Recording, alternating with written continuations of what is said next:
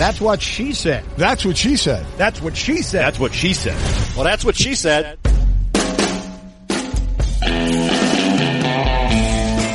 Welcome to That's What She Said, conversations with interesting people from the worlds of sports, music, comedy, and more, talking about their lives, careers, successes, and failures.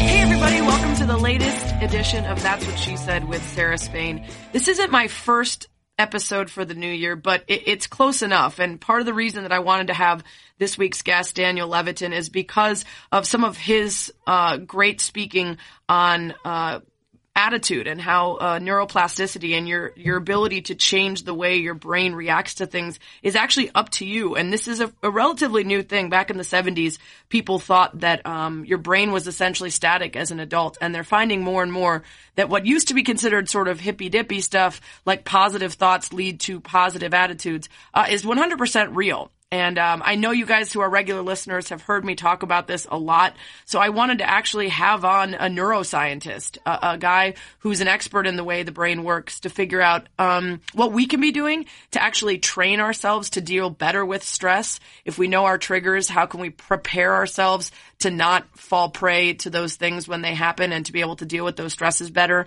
You know, he was the neuroscientist that Peter Sagal, my Wait, Don't Tell Me guest, talked about.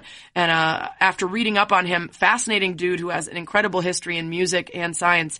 And I think you will, after listening to this, probably be less proud of your multitasking and more likely to understand the ways in which you're self-sabotaging and preventing your brain from doing its best work. So hopefully this is a great way to start your new year with a better understanding of all of this stuff. So here's my interview with Daniel Levitin. That's what she said. Super excited for my guest this week, Daniel Levitin, who was actually recommended to me via my previous guest, Peter Sagal of Wait, Don't Tell Me, which is a great pod, which you should listen to if you haven't yet. Daniel's an award-winning neuroscientist, musician, author, and record producer. He has written 4 consecutive #1 best-selling books and holds 2 academic appointments. He's the James McGill Professor Emeritus of Psychology and Behavioral Neuroscience at McGill University in Montreal and the founding Dean of Arts and Humanities at the Minerva Schools at KGI. And I've already told him before we even started that after learning and reading so much about his history of music and the brain, we're going to have him back on again for that because that's such a fascination of mine. But this is the New Year's podcast with the intention of helping people deal with their stresses and their attitude and their positivity and the way they function on an everyday basis, maybe in ways that not everyone even understands. Before we get to that, we got to figure out how you got here because I'm fascinated by somebody who graduates high school in a shortened amount of time, goes to MIT to study applied mathematics, and then goes to the Berklee College of Music and drops out to join a bunch of bands. What kind of, I mean, that's fascinating. What kind of, I guess, childhood or youth did you have that all those disparate things were all within you? I guess I was immature. I guess I just couldn't stick things out. I guess, right? You were multitasking, which we're going to talk about later. I was following multiple paths and not finishing any of them. That's one possibility. Yeah. Would you say that your mathematics-driven brain was a natural fit to the music side of things, though? Because you were playing multiple instruments by a very young age and composing at a young age. That feels to me like sort of those are similar areas in terms of how your brain was working. I don't know. There's really no evidence now that I'm a neuroscientist, which I wasn't back then. I can say there's no evidence that math thinking and music thinking go together. I mean, it's been said, but there's no scientific evidence for it. I think there are different ways of thinking. We're often surprised when we see people who are good at both. But when you really look at it, there are people, just as many people who are bad at math and good at music and vice versa. So in my own case, I just was interested in a bunch of things. I had great teachers. I had supportive parents. And I was a bit socially awkward as a kid. And so I spent less time doing things with other kids and more time doing things by myself, like practicing alone in a room for hours on end. Yeah, so... Or doing algebra. Right. Oh, yeah, exactly. So, I mean, the Berklee College of Music is prestigious. You obviously had a talent there, but you dropped out to join a bunch of bands and work as a producer and helped found a record label. As you were doing that work, was there an itch to get into understanding the brain's connection to music, or did that come later? When you were working with Blue Oyster Cult and Joni Mitchell and Steely Dan and Stevie Wonder, did you think this is it? This is what I'm meant to do forever? Yes, I did.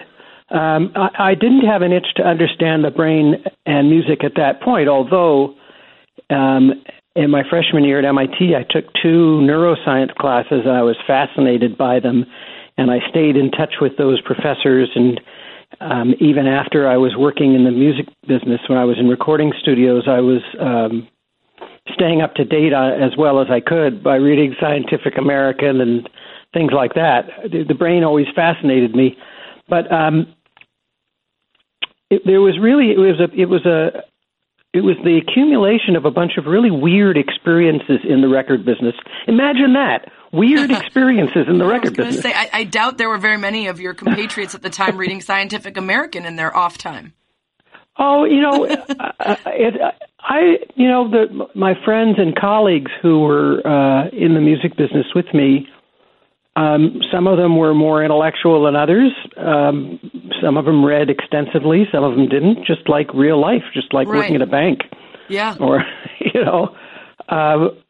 and actually there was this one colleague of mine, Sandy Perlman, who read very widely and had a voracious appetite for literature and for nonfiction. And at one point, the two of us started driving to Stanford whenever we had a break in the schedule to sit in on neuroscience classes. Oh, wow. Very cool. And, Sandy and I resonated on that same wavelength, and that's how I got involved with Blue Oyster Cult. He had formed the group and had been their producer and written a lot of their songs, the lyrics to a lot of their songs. So you are producing, consulting, you're a sound designer, you're a recording engineer, you're even appearing usually on saxophone, right? Performing as well. And then in your 30s, you decide, I want to go to Stanford and study cognitive psychology and cognitive science. What was the ultimate turn that made you decide to go back to academia? Well, it was a couple of different things. It was, as I say, weird experiences in the music business.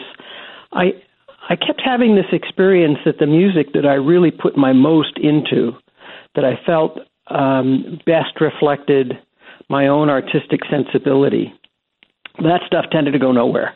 And the stuff that, I just sort of wasn't that involved with emotionally, and sort of was doing on, I guess, autopilot. Right. That's the stuff that did really well. And the music that I really liked and gravitated towards by other artists, stuff I had nothing to do with, tended not to be selling well. And so that was a weird experience because it showed me that my taste was out of sync with the taste of the buying public. And although I was making things that I liked and that the people I was working with liked, that it was a small number of people who liked it. And so it made me wonder if I could sustain a multi-decade career if I was that far off the path. The other thing that happened was the record business started to implode. I don't remember the exact numbers, but it's something like, in 1981 or 2, when I first started working at 415 Records, which eventually got absorbed into Sony Music, I think there were 17 major labels.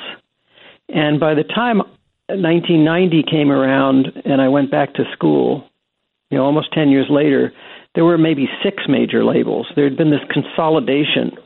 And with the consolidation in the record industry came a lack of interest on the part of executives in developing new talent. Great artists and bands like, REM lost their contract. Van Morrison was let go. Elvis Costello lost his contract. And so a bunch of us who had come into the business around the same time, started thinking that the record business was going to collapse and we all ought to have a backup plan. So a friend of mine became a video director. Another friend became a NASCAR pit mechanic. You know, the guys that, the car pulls off the track with a flat tire and they have to change the flat tire in 5 seconds, that kind of thing. And I decided to go back to school and just see where it led me. I didn't stop producing. I just being in school took up more of my time, that's all. Right. So you started at Stanford, got a BA, and then went to the University of Oregon for an MSc and then a PhD, and then a couple postdoctoral fellowships. And what did you, when you became on this track where it was very clear what direction you were heading, was there anything in particular about cognitive psychology or neuroscience that was driving you, something that you wanted to learn or change or be on the forefront of? Well, it was at the beginning of it, it was really about trying to understand the mind, trying to understand how the mind works. How do people do the things they do? How do great musicians communicate emotion? How do they learn to play their instruments? How do mathematicians solve problems? Where do ideas come from? All of that stuff was interesting to me. How is it that, how do visual illusions work? I used to be fascinated as a kid by books of visual illusions, like the two lines that appear parallel, but they're not. Right. Or the two circles that one appears bigger than the other, but they're the same size. All of that fascinated me and so studying the brain and the mind were windows into that. And you early on, or maybe throughout, you're credited for changing the way people think about auditory memory. So a lot of your work, especially early on, was very much tied to music. But now you kind of are focused on all aspects of neuroscience, right? And the way we use our brains in everyday activities beyond just understanding music. Yeah, although I should say I wouldn't characterize it as all aspects of neuroscience because the neuroscience is a big field. The annual meeting has 30,000 people at it. Right. And that's not everybody. There are, the way I see it, there are cellular level neuroscientists and systems level neuroscientists. And the difference is that the cellular level people are looking at, one neuron at a time. Right. And trying to figure out how it signals its neighbor. And the systems level people are looking at assemblies of tens of thousands of neurons at a time and trying to figure out how they communicate with other assemblies and how they store and retrieve memories and enable you to control your tongue and your lips so that your words are intelligible, all those things. And so I'm on the systems side of things. I don't know that much about the cellular level. What would you say the biggest change in thinking or biggest jump in knowledge has been from when you first got into this field to now? Well, if you're talking narrowly about the neuroscience of music, I'd say the biggest change in our understanding of music is that, as you said, musical memory is better than anybody thought it was. You can ask the average person on the street to sing their favorite song, and they're likely to sing it in the right key and at the right tempo to such a degree of precision that if you were to record them and then overlay their recording with the actual recording, it would sound like they were singing along with the track. And in effect, they are. They've got the track encoded in their brain with great high resolution. And I think another thing that we've learned is that people who are great musicians probably don't have different brains. Really? Huh. We talk about whether something is a difference in kind or a difference in degree.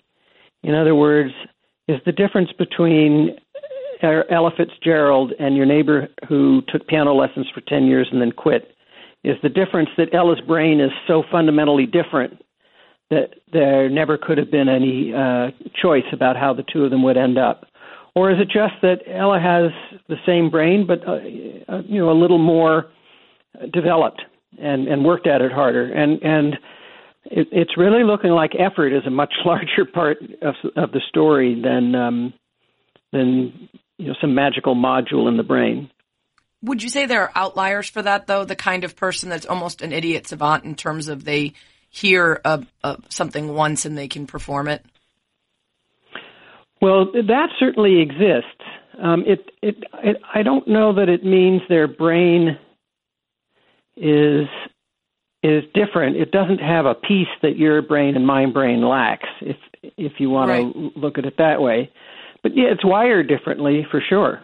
Right. But I mean, everybody's brain is wired differently than everybody else's. If that's a matter of degree. Right. I think that 20 years ago, there might still have been poets or neuroscientists thinking that if you could open up the brain of a great musician, you'd find a piece in there that nobody else had. Yeah. Right? And then maybe you could design it and implant it in other people. I don't think that's the way to look at it. Taking a broader view, of course, of neuroscience in general, not just music neuroscience, I think that biggest development since I got into the field is neuroimaging. The idea that we can now see neuronal signaling in the brain in images in real time. We can't read somebody's thoughts, but we can tell with pretty good accuracy whether somebody's happy or angry. And I could probably tell whether you were listening to James Brown versus Enya. Yeah, I read a really interesting study, or actually just a conversation that you had with musician David Byrne, and one of the things you talked about. Isn't he great? Well, it was really fascinating to read, but and he clearly looks at music in a almost scientific way sometimes, the way he performs. Oh yeah, and approaches it very much so. You talked about someone who had figured out that the sound of wood going through his buzzsaw made different levels and then was able to replicate the sound of a symphony using that, and that our brains could immediately recognize it as the song, even though separately each of those were just the sound of wood in a buzzsaw, and how we can't have computers do that. And it's true, there are all sorts of apps that you can use to try to tell you what song you're listening to, but it has to be the exact song. It can't be a cover. It can't be a different key. It can't be a different performer. And so that would be fascinating to me to understand the things that you cannot make a computer do that the human brain is capable of, and then trying to understand why. Is that something you've tried to get into? Oh, absolutely. And in fact, the way you characterize it is one way that some people describe the whole AI industry, artificial intelligence industry, is trying to figure out how to get computers to do stuff that they can't do, that brains can do. And, my job as a professor for more than 20 years found me teaching some of that, some of the principles of artificial intelligence and some of the examples of it. And it's good at some things. It's not good at others. It's obviously improving all the time. And the pattern matching is one of the things that humans are really great at. That's what we're doing in the example you mentioned, being able to recognize that we're hearing a song we've heard before, even though maybe every element has changed. Right. Yeah, I mean, I've heard people perform entire songs on a rubber chicken, and so the fact that we can get it really says something. I actually have such a rubber chicken. There you go. You talked about brain imaging, and that's obviously a huge part of what allowed for neuroscientists to understand neuroplasticity, right? And it was in the 70s, even as recently as the 70s, that most believed that the brain's structure was essentially the same throughout adulthood, that it changed a lot in youth and then it stayed the same. And the easiest thing that I heard when I first learned about neuroplasticity was the idea that they looked at the certain part of a cab driver's brain and found it was much bigger or more fleshed out and had more synapses and bridges and connections in the area where they do directional sense, because they use it and use it and use it and use it. And they thought to themselves, if you can do that by reaccessing that part of the brain over and over, how else can you use that to change the way your brain functions? And for me, what was fascinating about that was the idea that we used to think it was very flower child hippy dippy to believe that you could actually change the way you felt and thought by just thinking good thoughts, right? Yeah. And as it turns out, it's science, right? You can create synapses and bridges to get to gratitude and happiness and everything in ways that maybe we didn't know before. You're absolutely right. So you're referring to the famous London taxi driver study. Yes. And the changes that occurred in the hippocampus as a result of learning their way around London. In one sense, that's not. I mean, it's mind-blowing in one sense, and tremendously surprising and great. In another sense, it's not that surprising in that any time you learn something, your brain changes. Every experience you have changes the brain, because from a neuroscientific standpoint, that's what learning is. Learning is a change of brain wiring. You're wiring your brain up to understand or recognize or do something you hadn't experienced before. But perhaps the extent of it is what's so surprising. And this idea that you could fake yourself into good thoughts, I mean, that's right. That's the whole basis of cognitive behavioral therapy and of meditation, that you can apply these techniques and start out feeling miserable and end up feeling really good. So how do you know when to trust that something is real or fake in terms of actively changing the way your brain operates? Because there's companies that'll say, "Oh, we can train and change your brain using these, educational tools or whatever." Or my mom, I know, believes that she's read about, she does things left-handed to stave off Alzheimer's because supposedly it's challenging her brain in a way that keeps it firing, and that prevents the onset of Alzheimer's. How do we know how much of this stuff is real and how much of it is false claims? Well, that's a huge question. We're at a time in history, I'd say, in the last 18 months, 2 years to 5 years, where it's becoming harder and harder to tell what's BS and what's not, and it's reaching really dangerous levels. The inability of the average person to apply critical thinking because they didn't learn it in school, and even those who did learn to employ critical thinking, the inability to find the time to do it because there's so much BS out there. That's a problem, and it's causing ripples. It's causing problems in elections. I mean, the Brexit election being an example. A number of representations were made to the British voters that turned out not to be true, but they didn't know. I remember visiting England right after the Brexit vote, and I was promoting my book, A Field Guide to Lies, which I wrote as a way to help the average person engage in the very conversation you're promoting, which is, how do we know? How do we know what's real and what's not? And I was talking to somebody about Brexit, and they said, well, we were told, I don't remember the exact numbers now, you may remember better than me, but they were told that being a member of the British Union was costing British citizens some enormous amount of money every week that was coming out of the health system. And if only they could leave the EU, their health system would be in better shape. And it turned out that wasn't true at all. And I said to people that were telling me this, I said, well, where did you hear about that? And they said, well, it was written on the side of a municipal bus in Manchester. It was a big poster. That was the big thing. That was their big campaign, was to put it everywhere using this number that had absolutely no proof. And in fact has since been negated, refuted by every reliable source that knows anything about where money goes. But the fact is, people said, well, it was on the side of a bus. They wouldn't let it be on a bus if it wasn't true, would they? And then you have to ask, well, who is the they? The bus company? The bus company doesn't care. Right. I mean, maybe there should be a law that holds the bus company liable for not doing their due diligence. I don't know, but that's the same, basically the same situation Facebook has gotten into, where they're publishing stuff that some people say they should have known was false. So and they're saying, well, we're just like a community bulletin board. Right. Anybody with a thumbtack can put something up. It's not our problem.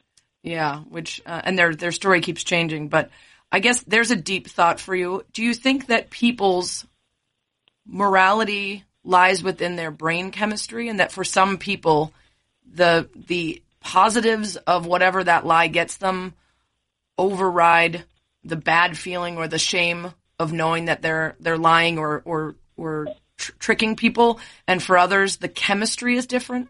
Or is it life experience? Well, it is that. I mean, it is true that there's sort of an arms race between the ethical and the unethical, and the people who will do anything to make a buck, and the people who are more altruistic or more worried about their reputation or about doing what's right, the moral and the immoral. And I think it is different brain chemistry, and that's not an excuse. It doesn't mean that the people with the bad brain chemistry shouldn't be held accountable. Right. But I mean, these are social questions, not neuroscience questions. But because you don't see it in the brain, there are no differences in the brains of people who, if someone is a compulsive liar or a narcissist driven to lie, it doesn't show up in their brain chemistry. I don't think we know the answer to that yet. I think at some level there must be a difference in the brain, because if it's not there, where would it be? It's not that the liar's got a different nose, unless he's Pinocchio. So, I mean, it has to be in the brain, and it must be different neurochemistry and different connectivity. I don't think that there's a different brain structure, although we are beginning to see evidence that people who are pathological liars or who are sociopaths have an inability to their brain circuits that are responsible for empathy, for example, that we have identified. And a sociopath, a serial murderer, or a serial cheat is going to have defects in that circuit. So in a sense, we can see it. We're going to take a quick break, and we'll be right back with more That's What She Said with Sarah Spain. Would you say that learning about the brain has made you more understanding of people's flaws? Because I think when we're talking specifically mental illness, right, we become more understanding of people making destructive choices or struggling with depression. But I would say even in understanding better just that so much of who we are is decided by the natural way of our brain has made me more understanding of people who tend to be negative or are not, naturally drawn to gratitude or happiness, and made me feel very lucky that I am. But it's also why I'm on this crusade of learning more about neuroplasticity to encourage people that they can change that about themselves if they don't want to always be negative or never be grateful. Have you become more understanding of people because you know that the root cause often is not a choice? I have, but I've become more understanding and more compassionate, but I think that was driven by a lot of things. One is being a teacher of college students and realizing that they trust me and I have to honor that trust, and I have to take care of them. I'm responsible for some part of their lives, and I think part of the developing compassion comes from just being older. Right. As in general, as people age, they become more accepting and more compassionate. That's a developmental trend, and so I'm riding that. And I think,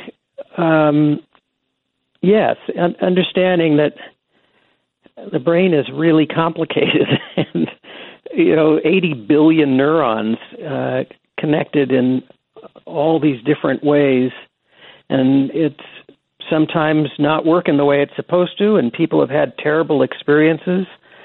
I'm writing a book now about the aging brain, and it'll be out next year, and I've been looking at the impact that early childhood trauma can have 50 and 60 years later. Mm-hmm. It's hard not to feel compassionate for somebody who had some bad experience when they were 6 years old that was certainly not their fault or their doing, and that's causing them to react in maladaptive ways in their 50s. Right. So how does that play out in your everyday life? Because let's say you're in a fight with your wife or you're in a disagreement with somebody. How do you distinguish their reaction, their behavior from this is how they're wired versus this is a choice based on feeling, experience, context, etc.? Well, that's a hard question to answer. I'm very lucky. My wife and I don't fight. My wife is also a neuroscientist. Oh boy! Wow, I can't even imagine. And we've just never had a fight. Part of it is that she's incredibly patient and unflappable, and there were a couple of times in our marriage when I said something that I later thought, oh my God, I shouldn't have said that. It was thoughtless or it was abrasive, and I don't, this could be the end. And so I went and apologized to her, and she said, oh, I just figured you were kidding. So that's the closest we've ever had to a fight. Yeah. And I tend not to get into fights with people because I'm at a point in my life where I've gotten, to be perfectly frank, I've gotten rid of the people in my life who were causing me distress. Right. And this is also a developmental trend. When we're in our school years, we tend to have a lot of friends of convenience. They're the people we're in a dorm with at college, or we're in classes with them, or they're our friends from our first job. And as we approach our 60s and 70s, we tend to narrow our social circle down to the people that really make us feel good about ourselves. And we get rid of the people that make us feel crummy about ourselves, because we just figure it's not worth the time. And so I've been lucky. I'm 61 years old now, and I have people that I enjoy spending time with, and none of them irritate me or make me want to argue with them. I tell people that a fair amount, that I feel pretty lucky. Part of that's because I don't have an office to go into where I have to do water cooler talk, right? I work from home a lot with various producers and co-hosts and people, and then fortunately a lot of the people that I do work with I really like, and then I have great family and friends. Why do you think people choose to be around people that don't make them happy or seek out negative relationships or behaviors? Is that something that you can draw to, again, brain chemistry? Well, yeah. If your template or model for what relationships are like involves, let's say, let's go to the obvious one, your parents. If your parents fought a lot, and somehow that seems normal to you, you'll put up with a whole different bunch of stuff than if that's not your childhood experience. And I mean, it's not just fighting. If one parent used to come home, frequently, sloppy, fallen down drunk, that's an experience that becomes normalized in your brain, and so you're more likely to follow that path yourself or to be accepting of it in others than if you grew up in a household with teetotalers. All these different things make a difference in brain chemistry in terms of what you find stressful, right, and what you find calming. So part of the reason we end up in relationships that are not good for us is that we don't have a better model, or we don't, there's this other notion called social comparison theory. You judge your life in comparison with the people in your social circles. Yeah. And this leads to things like, so-and-so got a new kitchen. I think we should remodel the kitchen. Because everybody we know has remodeled their kitchen. What's wrong with us? Or less trivial things like, they don't have a good marriage, and so maybe nobody does. Yeah. You mentioned, something stressing someone out more if it's abnormal or something that they're not accustomed to. In your TED Talk, you talk a lot about the brain releasing cortisol in stressful moments and the things that you can sort of do in advance if you know you're going to be in a stressful situation, or to prevent stressful situations from occurring. Before we get into some of those tips, why does the brain release cortisol? What's the actual reason for that to happen in moments of high stress? Well, it's interesting. Cortisol is something that's been around in evolution for millions, tens of millions of years. And even lobsters seem to release cortisol. It's a stress hormone, and there are dozens and dozens of hormones in the body and the brain. And cortisol is associated with initiating the fight or flight response.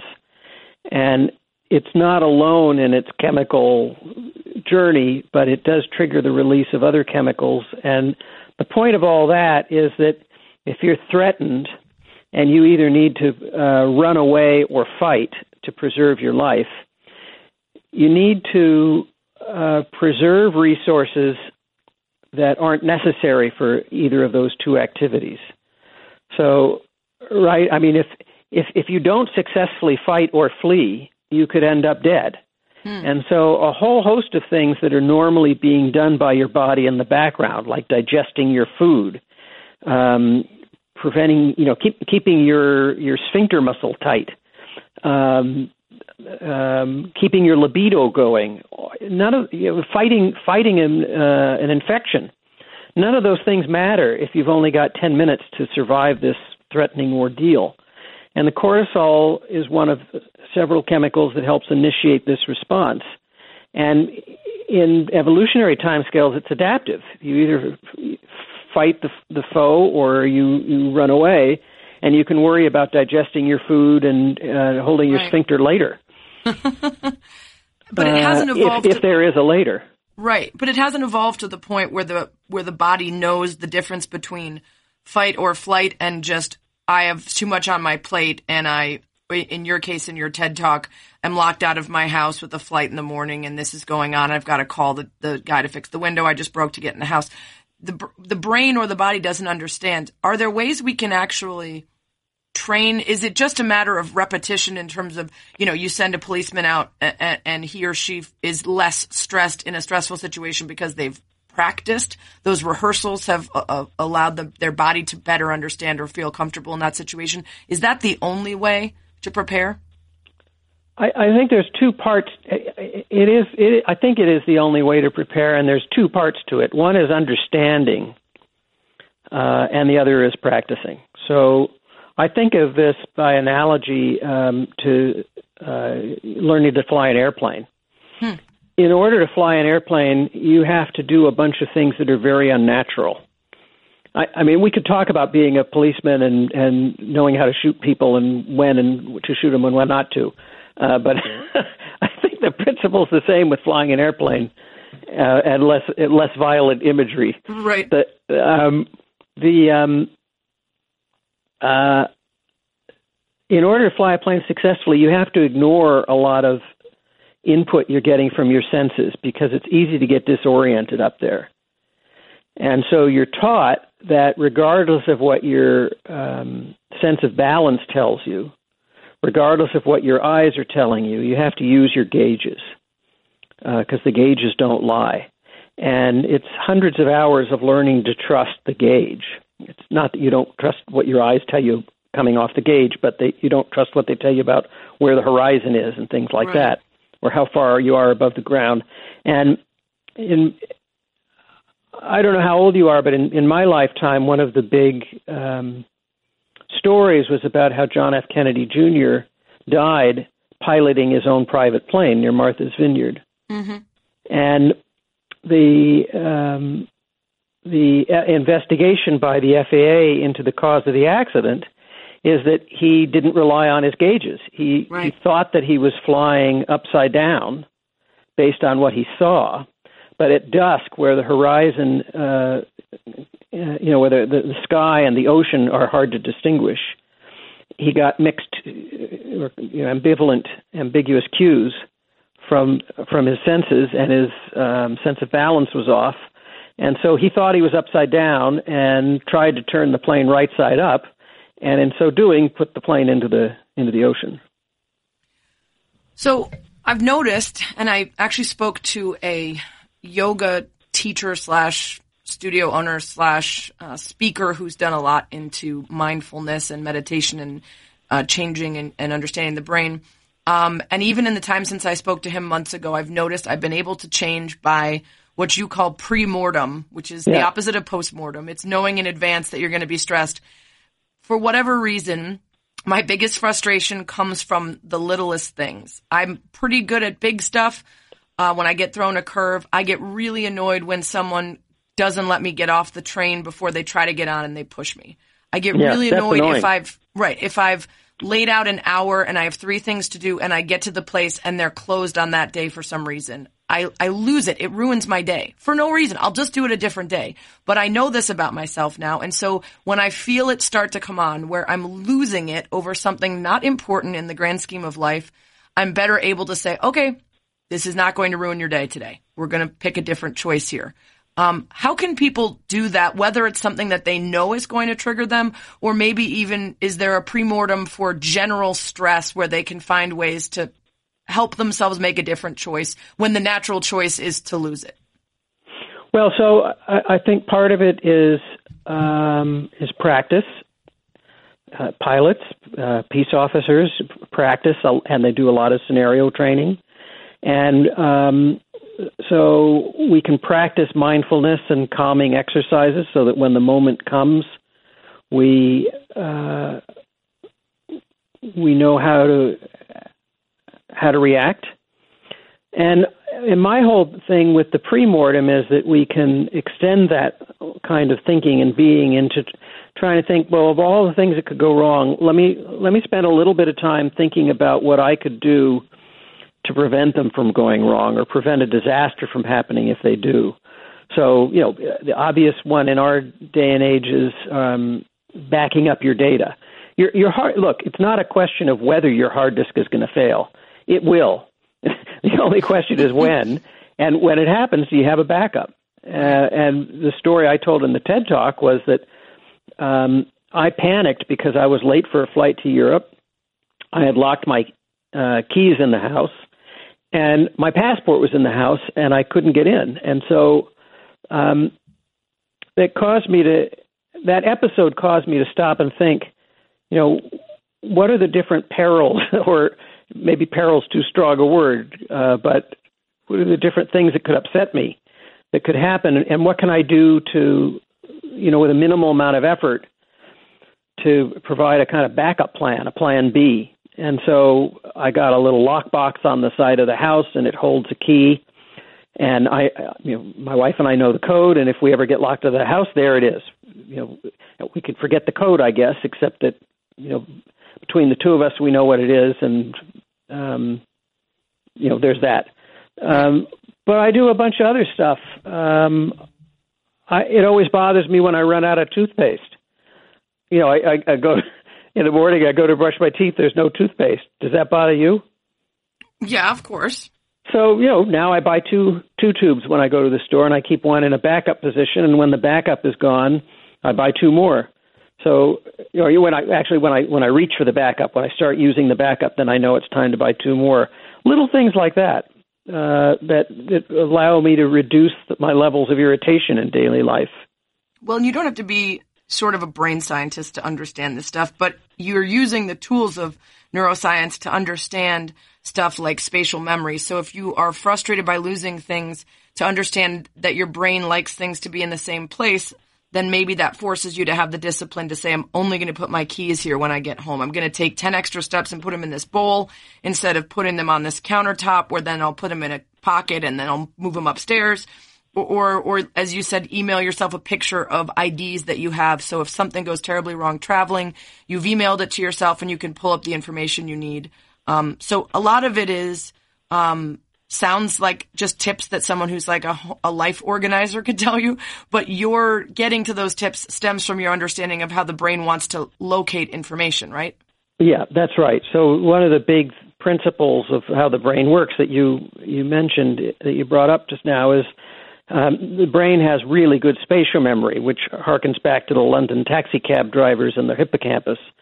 I mean, some people have better spatial memory than others, but there's this whole chunk of real estate in the brain that evolved to keep track of where things are. It doesn't do so well if the things are always in a different place, because we evolved in a world where that wasn't usually the case. The well where you got your water is in one place. It's not moving around. And the trees that bear fruit in June are in one place, and they're there every year. So, there are these little things that I learned from neuroscience and then encoded in the book, The Organized Mind. And that's one of a few dozen different things that suggests that, well, you should, rather than fighting against the way the brain evolved, work with it. So, like you say, put your keys in a bowl or on a hook by the door, but always put them there. I always used to lose my reading glasses, so now I have a place for them. And they always go there, and I have a place for my wallet, my passport, and they're always there. I'm not fumbling looking for them. Yeah. You know, one of the stories that I read that was so fascinating to me a couple of years ago was a story you did for The Guardian about how technology is changing the way we need to use our brains. And boy, you've really done your homework. I'm really interested in this stuff. You're a very interesting person, too. But I'm well, intrigued. You just don't know me well enough yet. Well, you're interesting on the internet, so that makes two of us. Yeah, I mean, I'm especially interested in how that continues to evolve. So, right, even just a couple years ago, there are even more technological advances that have changed the way we do things. But you point out that there are so many things we now do that used to be reserved for people who that was their job. Travel agents would be in charge of our, reservations. Salespeople would help us in stores. People would help with letter writing when you needed to correspond in business. Instead, we're in charge of our own emails and texts and reservations, and everything is just sitting on our phone, which is very useful, but also very difficult for our brains. And I'm fascinated by what you wrote about multitasking, because I like to commend myself on my ability to multitask, because I have a couple different bosses depending on radio or writing or TV. And I've got, a couple dogs at home and I'm doing X and Y. And you said it's actually very bad for the brain to be constantly multitasking, because you're not actually doing everything at once. You're just going back and forth and back and forth and back and forth. Yeah, this is the work of Earl Miller at MIT, who I think you might enjoy talking to if you haven't already. Yeah. But he's one of the world experts on attention, and he says multitasking doesn't really exist. And he's not the only one saying it, and I've read a number of papers that converge on this idea that, to use a programming analogy from computer programming, when you engage in any kind of a project, whether it's clipping your fingernails or mixing orange juice from a frozen can or talking to somebody on the phone, each of those things opens up a project file in your brain. And you can only attend to one or two project files at once. And although it seems like you're multitasking when you're driving and listening to the radio and talking to the kids in the back seat and looking for a parking place, all the while trying to avoid pedestrians and other cars, you're not really doing all those things at once. Your brain is instead rapidly shifting from one to the next. And it causes a fragmentation of attention, and it burns up resources like crazy, because all that switching, the switching itself comes at a neurobiological cost. So it's a myth that we're multitasking. It appears that we are, and it's a particularly insidious myth because when we do it, we feel like we're getting a lot done. We have this subjective feeling that we're really being more productive and efficient than ever before. But as a neuroscientist, I can tell you one of the brain's favorite pastimes is self-delusion. And so just because your brain thinks that you're good at something doesn't make you good at it. My brain thinks that I'm really, really funny after I've had a couple of single malt scotches, but other people disagree. Well, what's fascinating is the actual statistics associated with it. So you referenced someone, Glenn Wilson, who found via his research that if you're trying to concentrate on a task and you have an email unread in your inbox that you know about, it can reduce your effective IQ by 10 points. Merely knowing that the email is there and asking you to open it and you haven't yet, you're trying to focus on something else, and your brain is telling you, because of the way our prefrontal cortex wants something new. You talk about the novelty bias, and that's why we all like to have a new little message in Facebook and Instagram and email and text. Oh my gosh, all these new things. This is so exciting. We can't focus on the other thing we're doing because we're so ready to introduce that new thing. I mean, that plus the idea that when we're multitasking, if you're doing your homework while watching TV, the homework you're doing goes to the wrong part of the brain. Can you talk about that? Because that alone, that sentence led me to rethink many of my multitasking efforts. Yeah, well, it gets to the idea of project files and immersion. You know, to really do a good job at something, you need to be focused on it and not distracted. You need to be engaging in a deep level of processing. And there's a literature on this in neuroscience, on levels of processing. If you're dealing with something only superficially, it doesn't make its way into the right part of memory. There are very clever experiments that began in the 70s that look at this. For example, people would be shown lists of words, and they'd simply be asked questions like, is that word in all capital letters, or is it in all lowercase, or is it in a mixture of upper and lowercase? Or is that, what color ink was that word in? And when you ask people to recall a word that they've had only this superficial encoding of, they're not really good at recalling the words later when you ask them, what are some of the words I showed you? But if you have them think more deeply about the word, like how would you use it in a sentence? Or if it's a concrete noun, make an image of it and how would you grasp it and what kind of motion would you use if it's a hammer versus a screwdriver? That deeper level of processing creates a stronger memory trace. And I'm not just talking about words, but about any, that you're trying to memorize on, a list of arbitrary words, anything that you do, whether it's learning a musical instrument, reading the news, trying to solve complex differential equations, writing a poem, reading a poem. The more you're immersed in it at a deep level, the more memorable it is and potentially the more rewarding. It's not the case that you're going to be listening to a stand-up comedy routine out of one ear while you're reading the newspaper with another, and it's going to really make you lose yourself in it and come to a great laughing payoff. You got to really be there. Yeah. I'm also interested in the more studies that we read about how our phones are changing our brains. The biggest thing I can think of when I want to shake people and say, why aren't we paying attention to this, is like climate change, right? That's the big thing. Yeah. On a scale of not that big to climate change, how not seriously are we taking what we're doing to our brains with our obsessions with our phones and touching it 3,000 times a day? Well, people are different, of course. I know people who purposely don't have smartphones. They just use their phones for talking. Are they your age, Daniel? Because there's no one my age that's purposely not having a smartphone. Yeah, they're my age. Yeah, because I don't think it'd be possible for someone my age to imagine that.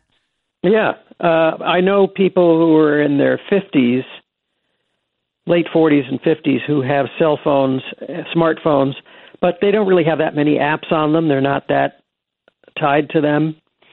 But you're right. It's a problem for people, say, under 50, and certainly for people under 30, 35. And I guess the question is, to what extent has it become an addiction? And there's a lot of evidence that for many people, not all, it is an addiction, as you say, checking it hundreds of times a day. And this gets to that novelty bias you were talking about. The brain evolved over tens of thousands of years when the world just didn't change that much. We discovered fire, and then, 10, 20,000 years go by and we discover the wheel. That's the next big event, right? Or, you could go 10 or 15 years just hanging out with the same group of 30 people in your tribe. And there's a few births and a few deaths, but things don't change that quickly. There's the seasons, but the seasons have a sort of repetitive familiarity to them. Novelty back then, when our brains were evolving, would have been something like discovering a new source of food. Right. Where you're out hunting and you follow the gazelle and you end up finding a new well. That's novel. A new way to kill a gazelle, whatever it is. These are things that you wanted your brain to keep track of. And so we evolved this reward circuit that entails dopamine that gives us a feeling of pleasure when we discover something new. The problem is that other things can hijack that circuit, such as porn and sex and drugs and the internet. Anything that provides you with a bunch of new stuff all the time is hijacking a circuit that was intended for something else. Now, we hijack circuits all the time. When we eat sugary treats like pie and cake, we're hijacking a circuit that was intended to help us show a preference for sugar, because sugars weren't very plentiful in our hunter-gatherer days, not refined sugars, and so you couldn't really make yourself diabetic eating sugar, and it was a fast and quick source of energy. But, sugar addiction is different than, say, heroin addiction or internet addiction in that it's relative, compared to those, it's benign.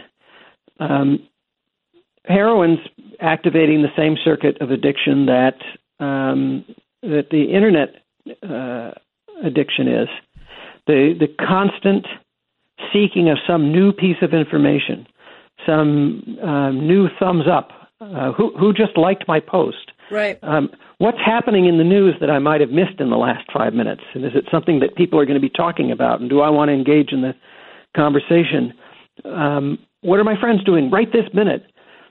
There was a study done in the 1950s by my colleague Peter Milner, who passed away last year at McGill University, where he implanted a tiny little filament in a particular part of a rat's brain that was associated with this reward circuit. And what we already knew at that point, or what Peter Milner and others knew, was that if rats were hungry and you gave them food, or if they were randy and you gave them a sex partner, that part of the brain, it's called the nucleus accumbens, would become activated and it would release dopamine. And he applied the tiniest little electrical pulse to that part of the brain every time the rats pressed a bar in their cage. So it's now under the rat's control. The rat presses a bar, they get this little electrical charge in the nucleus accumbens, and it releases a little bit of dopamine. And they still can drink their water and run on their treadmill, and they've got their food, and they've got attractive rat mates in the cage. But once the rats had this way to short-circuit the system with the bar, they just pressed the bar over and over again, each time getting a hit of dopamine, and they pressed it over and over again until they died. And every time I see somebody compulsively checking their Facebook feed or their email, clicking the button, it reminds me of that experiment. So, none of us wants to be the rat just pressing the lever over and over again until we die. And none of us wants to imagine that we are as simplistic as a rat, right? We have a choice in this. But how do you circumvent the part of your brain that very naturally wants this thing? With sugar or with food, there's a discipline that we've kind of grown to understand. I think those of us who grew up before smartphones at least understand we didn't used to be like this, right? But especially young people, there is no understanding of what life is like without this constant pleasure center in your hand. How do you choose, or how do you make your brain not validate that over more meaningful and healthy pursuits? Well, I don't know. You're not going to get. There's no 20-year-old, and there's nobody 20 or under who's going to think it's a problem because everybody's doing it. Right. And that's the only world they know. You might be able to get people who are older and who are more